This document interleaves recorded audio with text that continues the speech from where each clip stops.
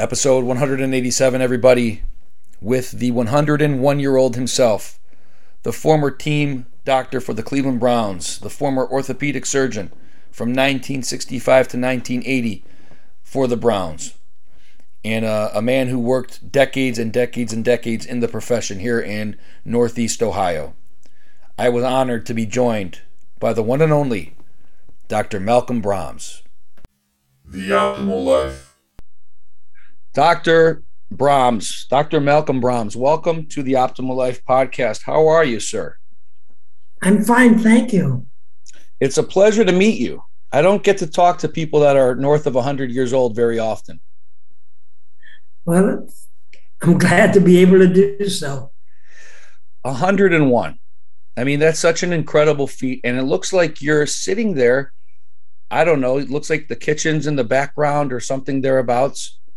Talk to us a little bit. Where do you live by yourself still? I do, but I do have aides that cover me for 24 hours. Okay. And so the aides will cover you for 24 hours. But you're still doing all the normal things that most of us, everyday people are doing, living on your own. Yeah, but with no ambulation. I'm on a wheelchair. Okay. So when you look back at life, you're at a point in your life now where obviously you've gone longer than 99.9% of people. When you look back at life, is there anything that at this point you look back and say, I wish I would have done this? And if so, what would that be? No, I think that which I desired to do when I was young, I completed. And happy to continue to be able to communicate. Yes. So you're so pleased with exactly, you did everything that you had hoped to do in life. And more. And more. So what are some of the things that you did that when you say and more, what were some of those things that maybe you even surpassed your own expectations? Well, I was unable to afford going to school, but did so with the help of my sister for the first year. And fortunately, I was given a scholarship at the Higher College of Chiropody, now known as Podiatry.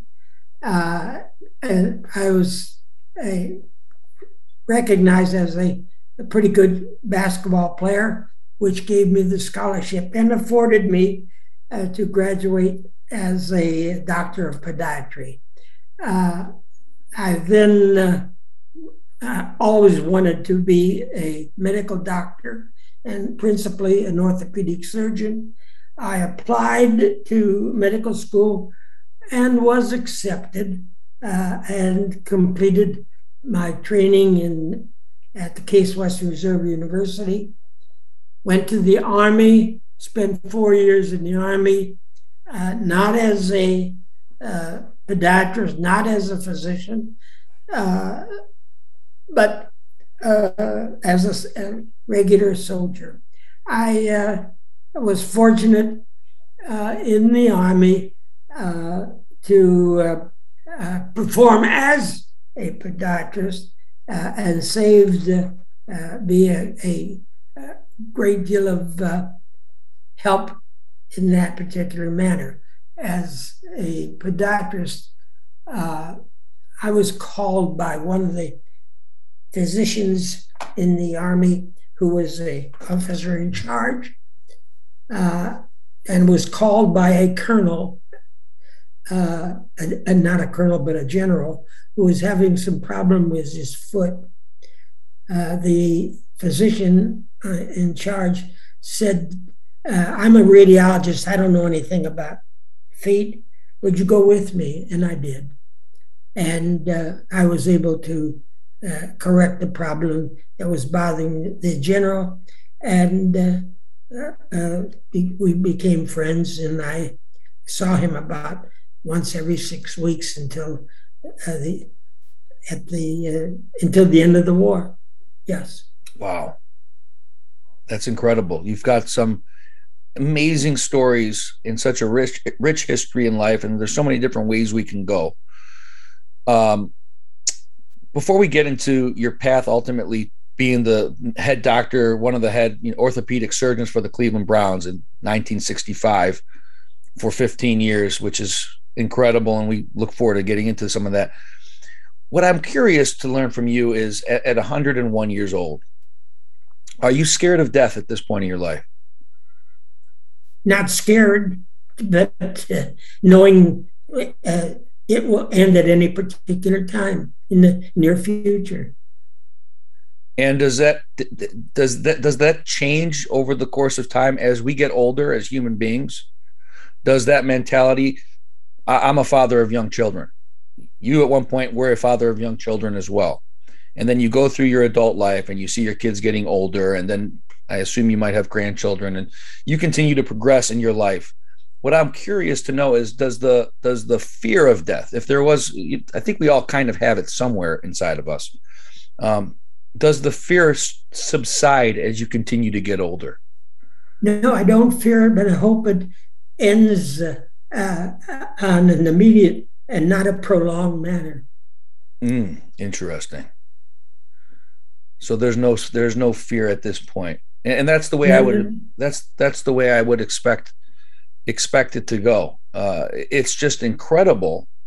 What do you've lived through such a difference in terms of the way technology has changed over the last century. I mean, you go back even 30 years ago, let alone 75 or 80 years ago. What's your take on technology? And can you believe this? Can you believe that where you were when you were a doctor for the Browns in the 60s and 70s, here we are, you and I talking to each other on this face-to-face video? Can you believe the way this has changed? What's your take on all that? well, I think the technology has uh, made medicine a better profession. It affords people to have procedures done without prolonged anesthesia or surgery, and that's a tremendous improvement. Uh, I remember in 1972 to perform an arthroscopic examination of a knee and thought that it was absolutely so different from what all of us who were performing orthopedic surgery and needing to open a knee, remove a cartilage or some such thing. But today, that's an in and out procedure, home the same day after the surgery is performed. It's a great difference. However, what has not been a better benefit of the high technology is that there's less contact, personal contact with the physicians that formerly was a necessary uh, manner of treatment. So the technology has improved the efficiencies, the effectiveness, maybe the speed at which things can be performed. Yet on the flip side of that token is it has eliminated those interpersonal direct contact relationships that the patients so often need from their medical professional. Yeah, that's correct. So in the mid 60s, you were operating as a doctor here in Cleveland. Take us back. You ended up performing surgery on future Hall of Famer Paul Warfield, the wide receiver. Is that correct? That is correct. Yes. And you at that time when you were performing that surgery, were you the Cleveland Browns team doctor at that time or not yet? No, I was called by Dr. Victor Ippolito because of the nature of the injury to his uh, shoulder, clavicle, necessitating someone who could uh, repair that if needed, and it was needed.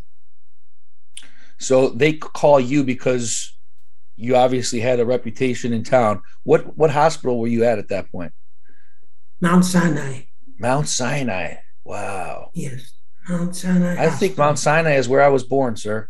I'm pretty sure. I, it was a great hospital. I did a lot of work at Dr. Ippolito's hospital as well. He had a small hospital in his office that served his needs, and but I performed minor kind of operative procedures there. Interesting. So they give you a call, you get the call. You obviously know who, if you were any type of sports fan, you knew who Warfield was, correct? Oh, we're still great friends. Yeah. Yeah. So you get the call and he comes in and you perform this surgery that goes so well. Had you not had it not gone as well, who knows what his future would have been. What was the exact surgery? He fractured his clavicle uh, in such a manner that it was displaced, necessitating restoring the normal contour and putting some internal metal in order to hold it in place until healing occurred. Uh, you may not remember this, that long before the All-Star game uh, that is played today in football at the end of the season, prior to that, the college graduates, the premier players, were held together and played against a National Football League team. That was a different, and that was so different between two National Football League teams playing against each other, and I think that may have been the end of that particular arrangement of a college versus a National Football League team. Yeah.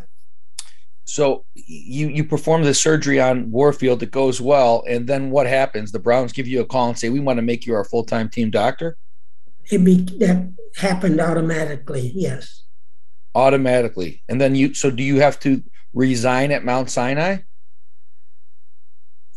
I didn't get your question. Did you have to resign from your position at Mount Sinai? Oh, no, not at all. No, I was in charge of orthopedics at Mount Sinai, even during that particular time. Got it. So you were still working and operating for your patients, but now you were also assigned this additional responsibility as the team's head orthopedic surgeon. That is correct. Yes. And as time goes on throughout the years, what are some of your, give us, I don't know, one or two of some of your fondest memories working as the Browns team doctor? Yes. Well, the fondest memory was we played Dallas, and I can't tell you exactly the rear unless I get the football that I was given. We played Dallas, and Milt Morn, whom I had done surgery prior to that particular time game, he was awarded that after every football game, the coach has the team get together, and the player who played well or the best received the football. There may be one, two, or three who are very good at that particular game. And Blanton's Collier threw the football to Milt Morn and thanked him. Milt Morn said he didn't deserve it and threw the ball to me. He threw the ball to you. He gave you his game ball. Exactly. How did that make you feel? Well, I have 3 or 4 footballs during my time at the Browns at different times. And every single time it's an overwhelming feeling of joy. You can't believe it. That's right. Exactly. The entire locker room's clapping for the doctor. Well, our locker room was different from other locker rooms that I visited. It was Paul Brown's method of no one making any noise but studying their plays before the game started. What was life like for you as you continued to progress as the team's doctor into the 70s? And what was life like around town? You kind of became the guy. You became like the most famous doctor in Cleveland for a period of time. Yes, I loved every minute of it, and sorry when I stopped doing orthopedic surgery.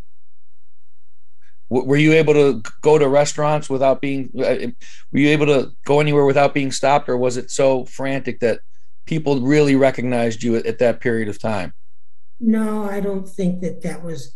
Uh, I was at perhaps at the arena watching a basketball game. Someone would come up and say hello. There are times like that, but I didn't.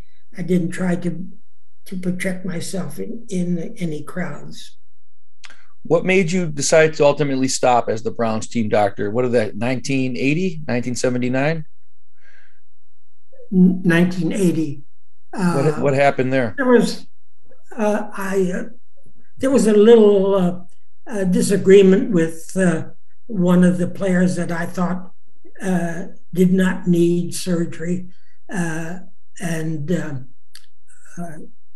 the some one from the clinic examined him and thought so, and I assume Art Modell, with whom I have great respect, decided that he would continue using the Cleveland Clinic at that time. Mm. How did you feel when he took the team from Cleveland to Baltimore? But I have great respect for Art, as I said. There was no question it was a financial matter, and it was. He did what I thought he. I didn't want him to, but he did what he thought he had to do, and I agreed with him. You agreed with him for moving the team strictly from a financial standpoint. It was a financial matter, yes. Yeah. You still a football fan? Very much so. What do you think of the Browns today? I really think that the coach that we have today is doing a great job. I like the fact that there's a lot of togetherness, and the fact that only one time in the last 3 games has a lineman not been called. Only one time has a lineman been called for being offsides, which means that there's a certain amount of a tremendous whole working together. Accountability. Yes, and I like his choice. Yeah. How in the world do you know that, Doctor? How do you know that statistic? I'm just watching the games. That's very impressive. That's very impressive. So you watch every single game? I try very desperately to watch every game, and have probably in the last many years. Well, listen, you know football better than most people that are actually not in the sport playing. You've been as close to it as anybody else possibly can be, and you continue to be a big time fan. So why don't you give us a look into your crystal ball? Here comes the 2021 season. Baker Mayfield and the boys are getting ready. What do you think? We're going to a 17-game season now. So what do you think their record's going to be? I think that they're going to be have a good record. I don't think we'll win every game, but I'm hopefully that they will do great. But certainly he has made a very beautiful front line, and Baker's done in the short period of time in the preseason. He looked pretty sharp. Over under 12 games. Will they win 12 or more? Oh, yes. They will. I think so. I hope so. I think so as well. And what about their chances in the playoffs?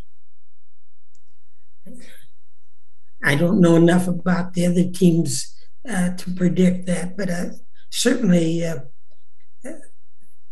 there are a lot of good football players all over the league. Yes, and they should be able to make another run, no doubt about that. Yeah. Let me ask you, what's the secret, Doctor? You've lived again. You hit the century mark last year. You're now 101 years old. I'm sitting here talking to you, and I feel like I'm talking to somebody much younger than 100 years old. So tell us, what's the secret to this success? I just feel like I'm 60. You feel like you're 60. How do we all get to be 100 years old and feel like we're 60? Tell us how. You have to be lucky. You attribute this all to luck and nothing else. Absolutely.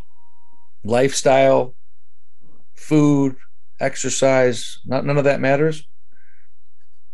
I think one should avoid excesses in anything, either food or alcohol or anything like even medication. Yeah, interesting. And if you don't mind me asking, you've been widowed, I imagine, at this point for a while. Is that correct? Yes, that's right. How did that impact you? If you don't mind, how did that impact you in that second stage of your life? As a matter of fact, I visited my wife's burial place this morning. Yes. No kidding. When did she pass away? 2 years ago. Oh, wow. And how old was she? Today she would be 100. Wow.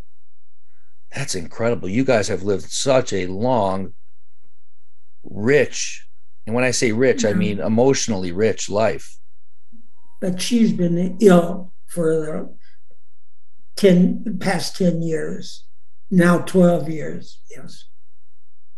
And what have you done to over the last couple of years then to you have to adjust to this next phase? What have you done? Have you done things differently? Have you gone out more? Have you gone to your synagogue more often? What are some of the things you've been doing? Yes, I go to the synagogue every morning. You go every morning? Not because I'm that religious, but I have a lot of friends, and it's fun to be with a lot of our friends at the synagogue.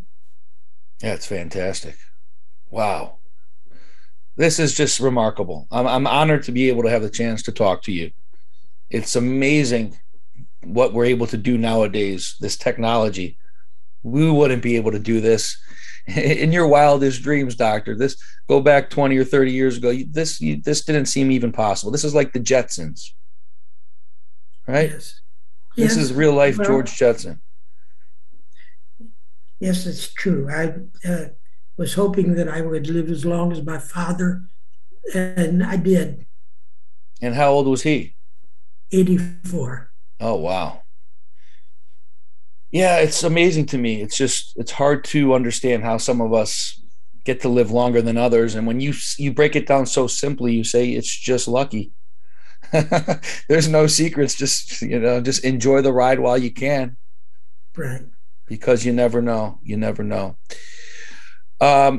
Before we finish it off, I know you guys do have that practice still that's in your name, correct? The orthopedic practice?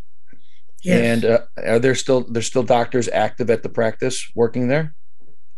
Yes, there is. There are two that are still active. Dr. Bruce Cohn is active at our office on Commerce Park, and Dr. Rob Leb is in practice in St. Louis.